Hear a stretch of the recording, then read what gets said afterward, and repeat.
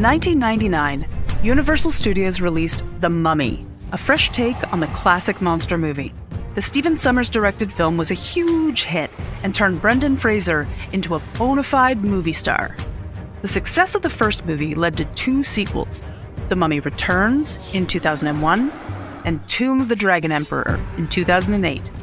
And though a fourth film was slated for production, it was ultimately never released.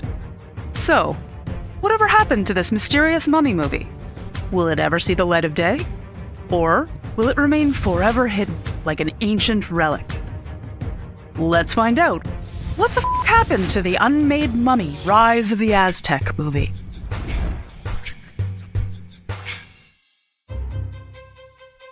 Before The Mummy's release, Universal Studios had spent close to a decade trying to get a remake off the ground. In the late 1980s, producers James Jacks and Sean Daniels sought to modernize the 1932 classic and hoped to turn it into a potential franchise. With a $10 million budget secured for the first film, they started reaching out to a number of well-known horror directors. First was George Romero, whose pitch followed a group of scientists that inadvertently resurrected an ancient mummy hell-bent on wiping out all human life. But, due to creative differences, Romero dropped out. According to writer Abby Bernstein, Romero left the project because Universal wanted the mummy to be an unstoppable force akin to the Terminator. Clive Barker was later hired, but the studio found his take on the material too, quote-unquote, weird and sexual.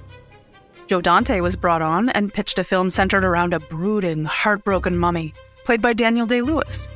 But his star power demanded a higher budget than Universal was willing to pay.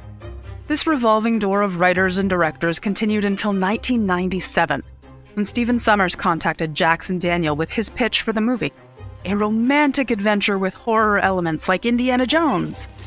The mummy, rather than being the film's central character, was to be the villain. And it wasn't going to be some dated, bandage-wrapped, zombie-esque monster like the original film. Sommers wanted the mummy to be faster, meaner, and scarier. Despite a proposed budget of $80 million, Universal loved the pitch so much they greenlit the movie. James Jacks reached out to the likes of Brad Pitt, Matt Damon, Ben Affleck, and Tom Cruise to play the lead role before ultimately choosing Brendan Fraser. While Fraser was undeniably the best actor for the role, could you imagine how cool it would have been to see Tom Cruise play the part? Oh, wait a second. Anyway, The Mummy was released just 1 week before the hugely anticipated Star Wars: The Phantom Menace. Despite the massive competition from a galaxy far, far away, The Mummy struck a chord with audiences around the world, bringing in $416 million at the box office. Viewers fell in love with Fraser's charming Rick O'Connell, reminding audiences of the fun, globe-trotting action-adventure films that dominated the 80s and early 90s. The massive success of the first film convinced the studio to fast-track a sequel, with director Stephen Sommers and most of the original principal cast returning. When The Mummy Returns was released in 2001, it was an even bigger success than the first film. Though the over-reliance on early 2000s CGI has dated the film a bit, it was eagerly received at the time, and Universal would have been crazy not to go ahead with a third movie. Patience is a virtue. Not right now, it isn't.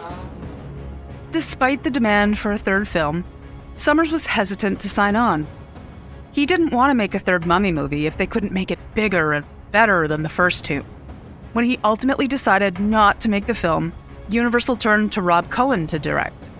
Brendan Fraser and John Hannah would be the only two original cast members to return. Rachel Weisz, citing script problems and the recent birth of her son, dropped out and was replaced by Maria Bello. Honestly, I can say she's a completely different person. When The Mummy, Tomb of the Dragon Emperor hit theaters in 2008, more than 7 years after Returns, it was met with a resounding meh. Although Maria Bello is a wonderful actress and played her part well, it couldn't hold a torch to the chemistry that Weisz and Fraser shared in the first two films. And despite the fact that Stephen Sommers remained on board as an executive producer, his chops behind the camera were noticeably missing. Dragon Emperor lacked the charm and vibrant action scenes that really made the first two movies pop. Tomb of the Dragon Emperor would become the worst reviewed film in the series.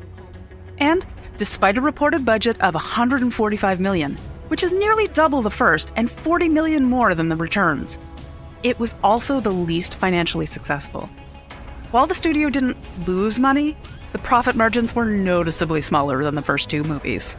Regardless of the Dragon Emperor's poor reception, Universal greenlit a fourth movie. Maria Bello was signed on for another film, and Luke Ford, who played Rick and Evelyn's son Alex in Dragon Emperor, was signed on for 3 more, implying the studio was setting him up to lead a new trilogy. Universal Studios tentatively set The Mummy: Rise of the Aztec as the next movie in the franchise. Alongside Fraser, Bello, and Ford, rumors around Hollywood suggested Antonio Banderas and Jeremy Irons were in talks to join as the film's mysterious antagonists. Unfortunately, Universal eventually canceled the fourth movie, for reasons we'll get into in a second. But soon after the painful announcement, a short plot summary leaked online, giving fans some tantalizing insight into what could have been. According to this unverified breakdown, Rise of the Aztecs was set in the 1950s. Jonathan Carnahan has ventured into Peru in search of a lost Aztec city and goes missing. Rick, Evelyn, and a begrudging Alex set off to rescue him, and upon their arrival, our family of archaeologists are captured by a rogue squadron of treasure-hunting Spaniards searching for the same Aztec city, commanded by Jeremy Irons' villain character. The group is later ambushed by Aztec natives, who turn out to be followers of Antonio Banderas' King Imperio.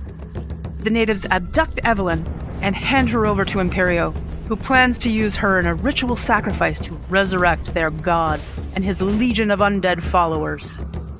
After this devastating ambush, the O'Connells must form an uneasy alliance with the Spaniards in order to save Evelyn and Jonathan and do what they do best: prevent the resurrection of another world-ending mummy.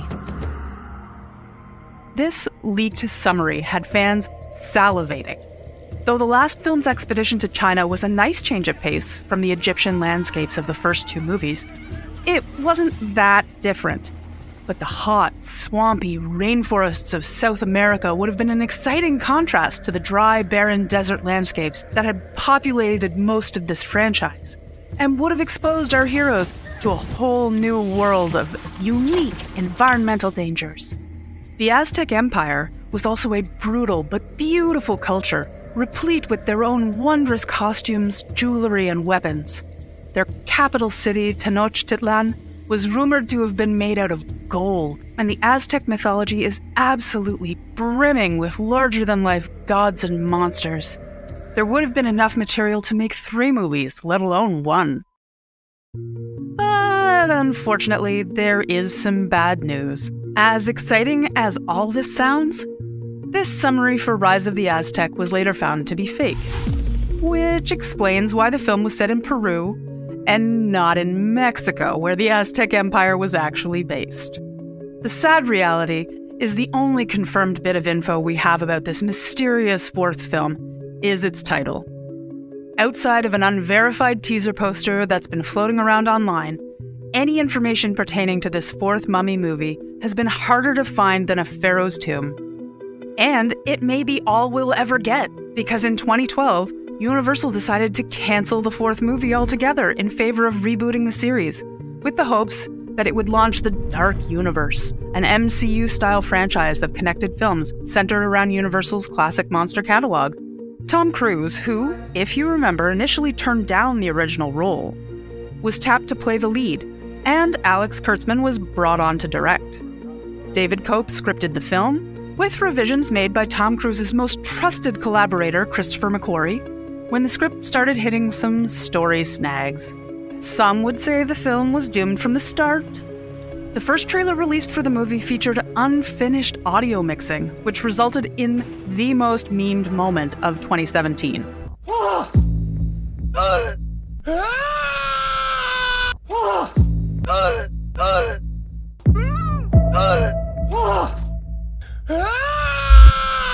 But even before the trailer, reports of infighting and on-set tension between Cruise and Kurtzman over the direction of the movie began seeping out of Hollywood.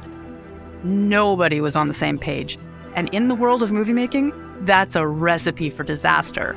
The Mummy was released in 2017 and, much like Tomb of the Dragon Emperor, was met with poor reviews and middling fan reaction.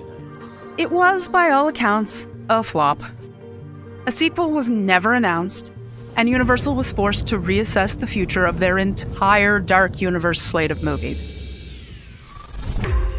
As of now, there are no plans to release another Mummy movie anytime soon. Tom Cruise certainly wants no part of it. But, thanks to Brendan Fraser's recent career resurgence thanks to The Whale, there remains a glimmer of hope. When asked if he'd ever star in a sequel, Fraser said he'd be open to it if the right story came along. He argued that the reason the reboot failed was because it leaned too much on horror and not enough on adventure.